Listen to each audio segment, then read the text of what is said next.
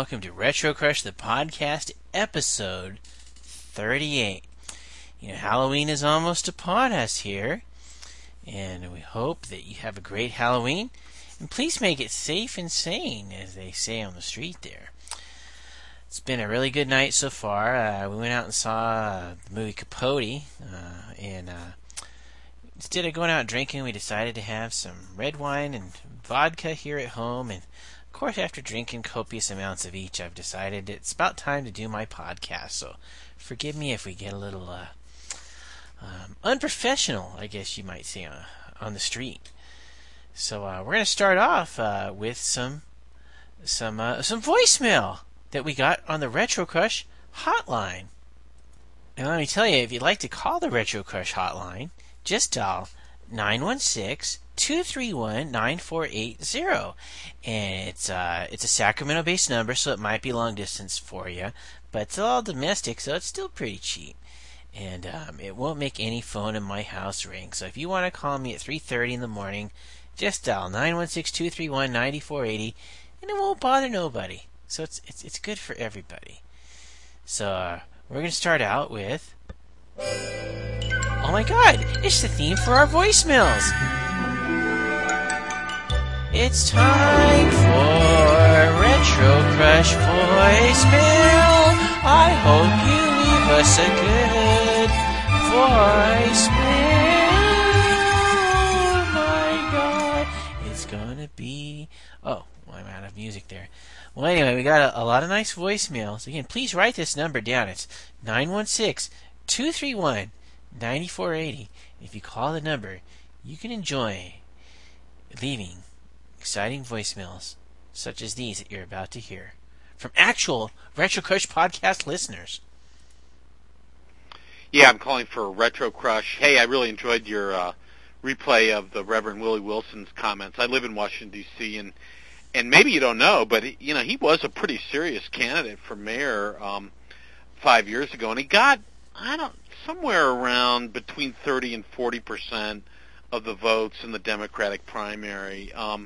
But he was a serious candidate.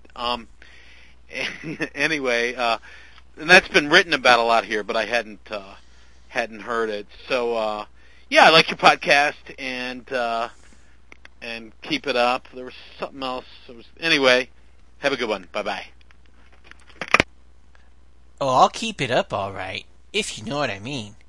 Here's my next voicemail. It's also about our Preacher podcast, which I believe was episode 36. Some say it's one of our best podcasts ever, while others say it's a piece of shit. But I'll let you be the judge. Hey, Retro Crush, Mr. Barry. I must say that your show rocks my world. I was laughing out incredibly to number 36, where the preacher was talking about blood vessels in the ass. And in 37... With the Munchkin voice, that scared the living bejesus out of me, and nothing scares me. I'm an 18-year-old male. Thank you for scaring the living Christ out of me right before Halloween. Keep up the good work. Well, that's pretty spooky. If you actually had a living Christ in your body, I'm glad I scared him out of you, because he doesn't belong inside of an 18-year-old boy. He belongs to all of us out here in the world helping us. So, nice to see that our podcast is doing the world a service there. Here's a really quick one that we got that's kind of short and to the point. Next to tits, Retro Crush podcast is second to none. Second to tits, of course. Well, it's nice to see that sanitariums let the Retro Crush podcast get onto the local computers there. My God, man, you sound like you're crazy as fuck. And here's the last one of the evening that we got. It's kind of threatening, and please don't let it scare you, folks. Okay, you gonna diss the fucking juggalos, man? Okay, I've had ICP for the past through my whole life, and if you're gonna diss the fucking juggalos again, I'm gonna fucking kill you. Okay, seriously. I'm gonna get all my juggalo friends, and we're all gonna, fucking kill you. Here's my friend, and he's gonna tell you all about how we're gonna fucking kill you, okay? So just, he'll tell you all the details. Fuck you, Robert Barry. Oh, fuck your site, Retro Crush. You can suck a dick, bitch. Alright, yeah, that should, get you to shut the fuck up, okay? 'Cause, yeah, you're gonna, need a new, rectum for that, okay? So, yeah, we're gonna fuck you up the rectum, for, like, up the anal, have anal sex with you. I'm just kidding, we're not gay. But, you are, so, yeah, suck a dick. And your butt is made for that. Wow, it's always so fascinating when people insult you and they want you to suck their dick and fuck them in the ass, or fuck you in the ass. You know, I just think that that's kind of odd if you really think about it. Hey, well, earlier tonight, my wife and I saw Capote, the movie, and on the way home we recorded a review of it. And here it is for your listening pleasure.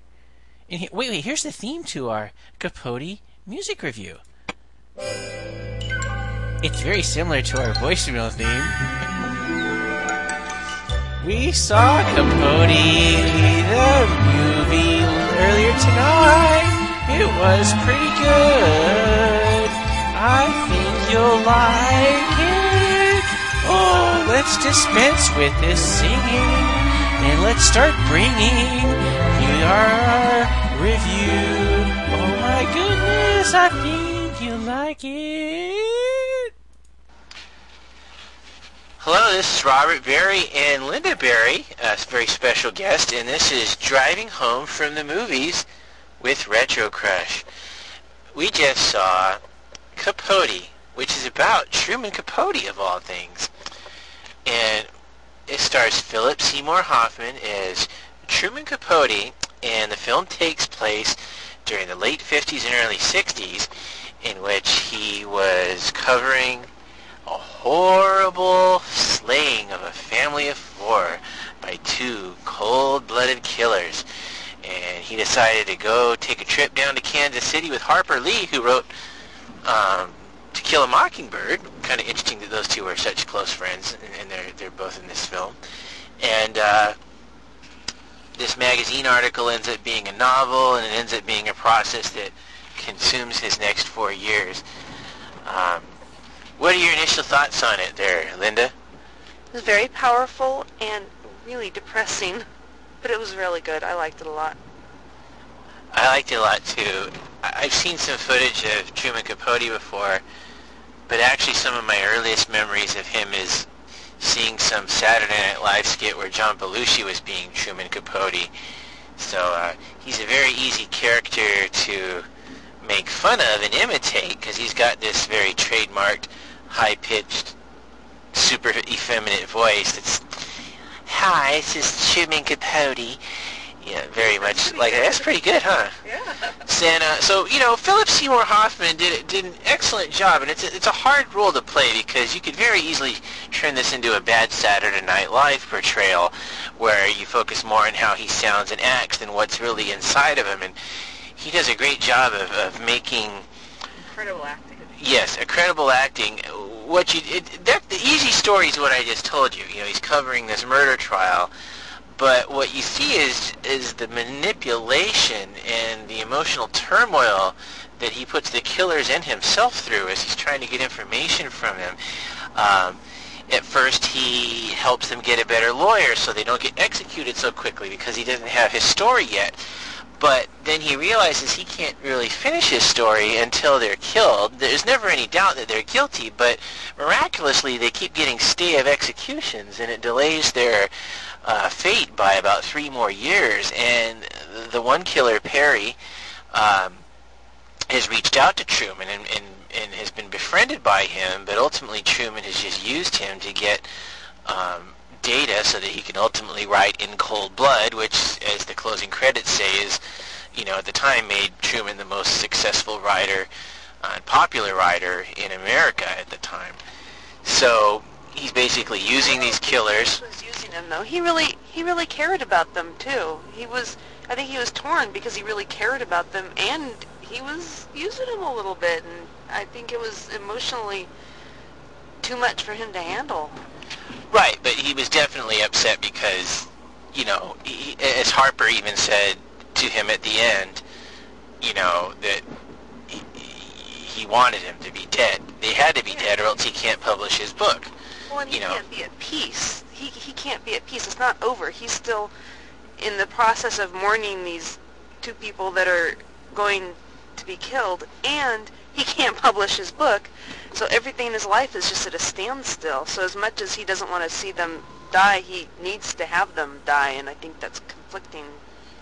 Right. Basically, there's a lot of scenes where Truman gets to visit this guy Perry in jail, almost reminiscent of some of the scenes of Clarice Starling visiting Hannibal Lecter in Silence of the Lambs, but much more connected. And he ends up getting so much information from them that if he were to go to press with this information and publish this book before all their appeals were over, it would doom them because, he knows too many details about the crime. And one of the big sticking points is that the killer's not giving him the actual account of what happened that night. He's giving him all the background information about everything but that, but without that testimonial of what actually happened, that's the missing piece of the book. So anyway, it's a great, well-done movie. If Philip Seymour Hoffman doesn't get an Oscar nomination for this film, I can't imagine how he could possibly be snubbed that way. Great performance. If you liked any of his work before, it's beautiful to see him in a starring role like this that really showcases his abilities. And I think it also pays tribute to a writer that I think among today's writers in modern society now has kind of forgotten the work of Truman Capote and how he really pioneered the non-fiction crime novel that's become so commonplace with all of the glamorous crimes that we've had in the press as of late. You kind of forget that Capote sort of brought that stuff home to the common man back in the day when you would only just read sort of the headlines in the newspapers about it. You'll need a drink afterwards, though. Oh, yes. As they point out in the film, after Capote wrote this book, he was very shaken by it, never wrote another book, and basically drank himself to death over the next 25 years. And boy, is he drinking this movie. He drinks scotch, he drinks vodka, he drinks wine, tons of martinis, and that's where we're going now, because I'm one of those alcoholics that if I see somebody drink on television, it's just like, gotta drink. It's like Pavlov's dog with alcohol there. I mean, it's horrible. I mean, I'll just see we'll be watching the most boring Disney movie, and it's just like one character in the background, like 40 feet away, is sipping on wine. It like triggers something with me. It's like I'm the Manchurian Candidate with alcohol. I just have some code words in my brain that just drink. So. With that. Anyway, we're gonna go to the grocery store and buy some alcohol and drink it at home because it's a lot cheaper than going to the bars. And once you're married, honestly, what's the point of going to a bar anymore? Anyway, ow! And I need to pay for my counseling, so every money I can save on my booze is great. Well, say goodbye to everybody, Linda Berry. Bye. Oh, wait, we just passed a sign on the telephone pole. We're doing some live reporting here, and they've got a haunted house that you can go tour at somebody's house. I remember people used to do that in my neighborhood all the time on Halloween. Someone would set up these spooky haunted houses. Did you ever go to those? Oh, yeah. There's always some great ones up in Eureka. It's like, ooh, put your hand in this bowl full of eyeballs, and it'd be like cold, icy grapes, or, ooh, here's brains, and it would be like, like spaghetti, or it's like, ooh, feel my bowels. Yeah, and it was really just like chocolate pudding and corn. Remember that one? Can you hear those hits? Now you can see why I retreat into the warm embrace of the internet each night. Because I'm abused. Hey, we should have our own show. This chemistry's pretty magical here. Yeah, probably just to us. Yeah. Well, on that note, have a happy Halloween, and we'll be back later, some other day. Bye. Wow, it was pretty special. I hope you enjoyed it there. A rare glimpse into the magical relationship that's called my marriage. We're going to close out the show today with some special spooky themed TV show themes. Theme. How many times can I say that in one sentence? Anyway, here's some that you might have heard before, and some you might not have, and some that, well, frankly, you don't care about, but I'm going to play them anyway. Here's probably one of the more well-known spooky theme TV songs. Not songs, not thongs. But it's The Addams Family. It's composed by Vic Mizzy, who also brought us the Green Acres theme song.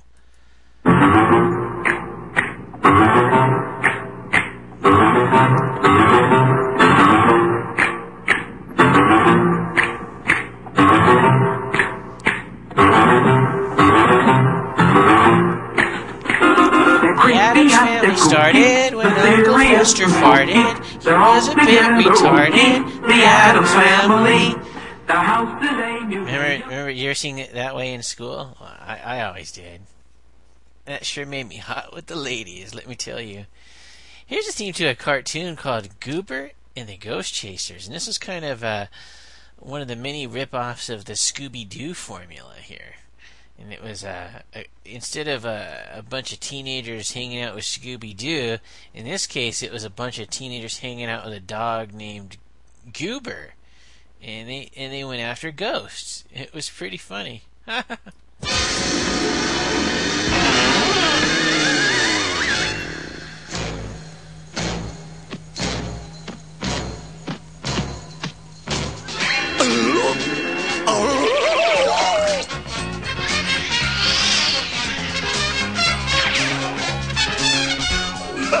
Who's afraid of ghosts? This is ridiculous.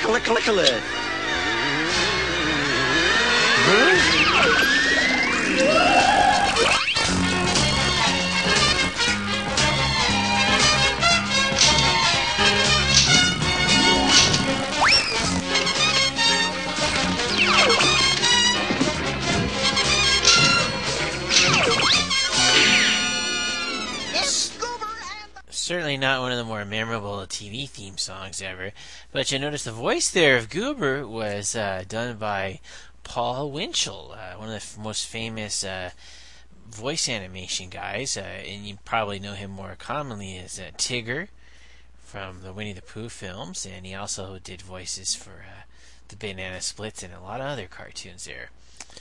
I remember I got an email from his daughter April Winchell, who's a radio personality and has her own site, and I had mentioned to her that this new Piglet movie came out, and that Paul Winchell, her father, did not do the voice for it, and he was still alive, so I was kind of curious why he wasn't. And she had mentioned that it was kind of sad, and he was just kind of sounded too old, and Disney didn't want to use him anymore, so that's kind of sad. So hope Paul's doing okay. Here's the theme to The Outer Limits. Do not adjust your TV set.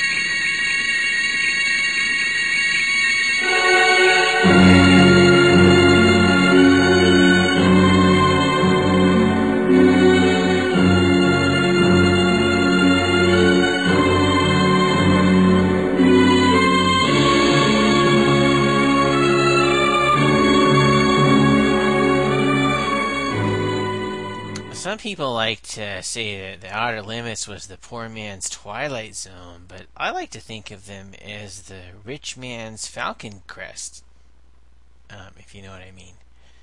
But anyway, here's one of my favorite kitschy TV theme songs here. It's Land of the Lost. Marshall, Will, and Holly on a routine expedition met the greatest earthquake ever known.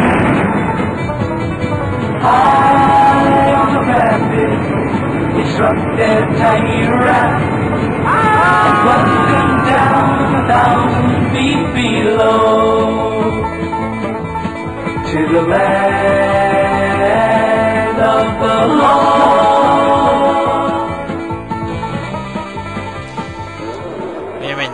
seasons, the father left the show, so they had this episode where like he went into some kind of dimensional gateway and made it back home, and just by chance their uncle Jack just started looking for them, and he got stuck in the land of the lost while the father was there. And it was kind of funny because they even changed the theme song. It was like, Uncle Jack was searching. And they showed him falling down that little shitty waterfall effect as well. So, anyway. Our next spooky theme song is The Funky Phantom. And another trivia bit for you here. Mickey Dolenz from the Monkees did the voice of the ghost cat in this show. We were cold and soaking wet and lost out in a storm. We went inside a spooky house and hoping to get warm. The dusty clock at 6:30, we knew that it was wrong. When we set the hands to 12, the clock began to fall.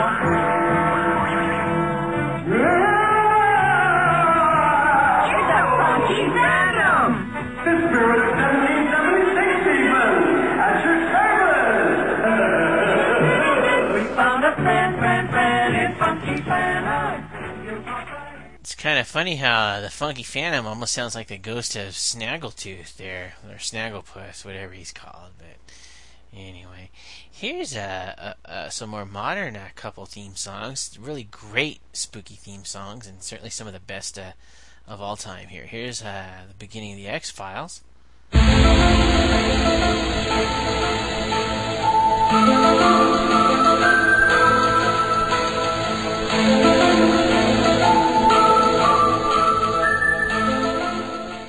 And then we've got David Lynch's classic Twin Peaks TV show with theme music by Angelo Badalamenti. And how I can remember all this stuff while I've got all this wine coursing through my brain's a miracle of science. It must unlock it all.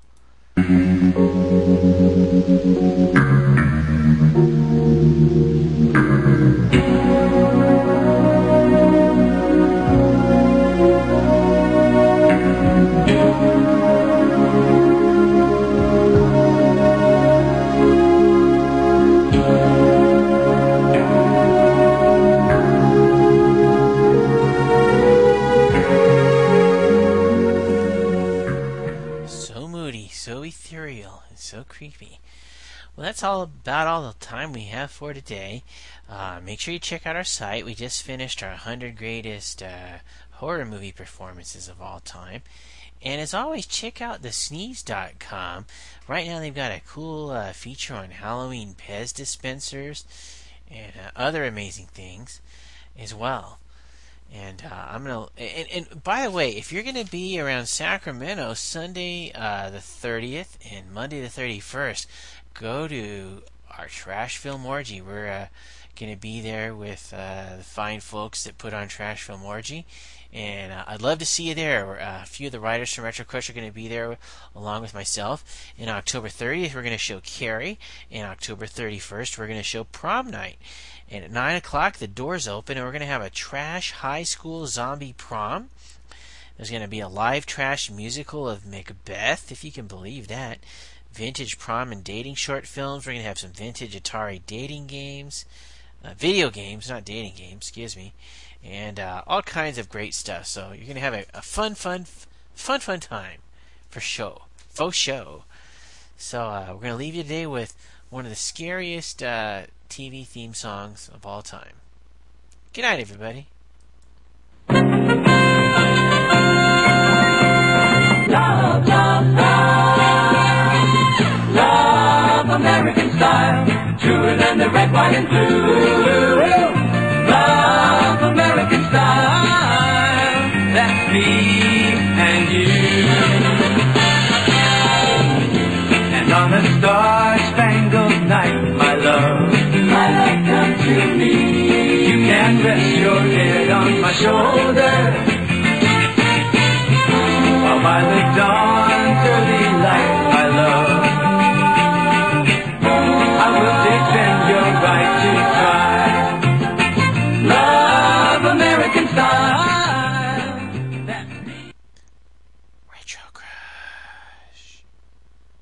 Lesbianism about to take over our community. I'm talking about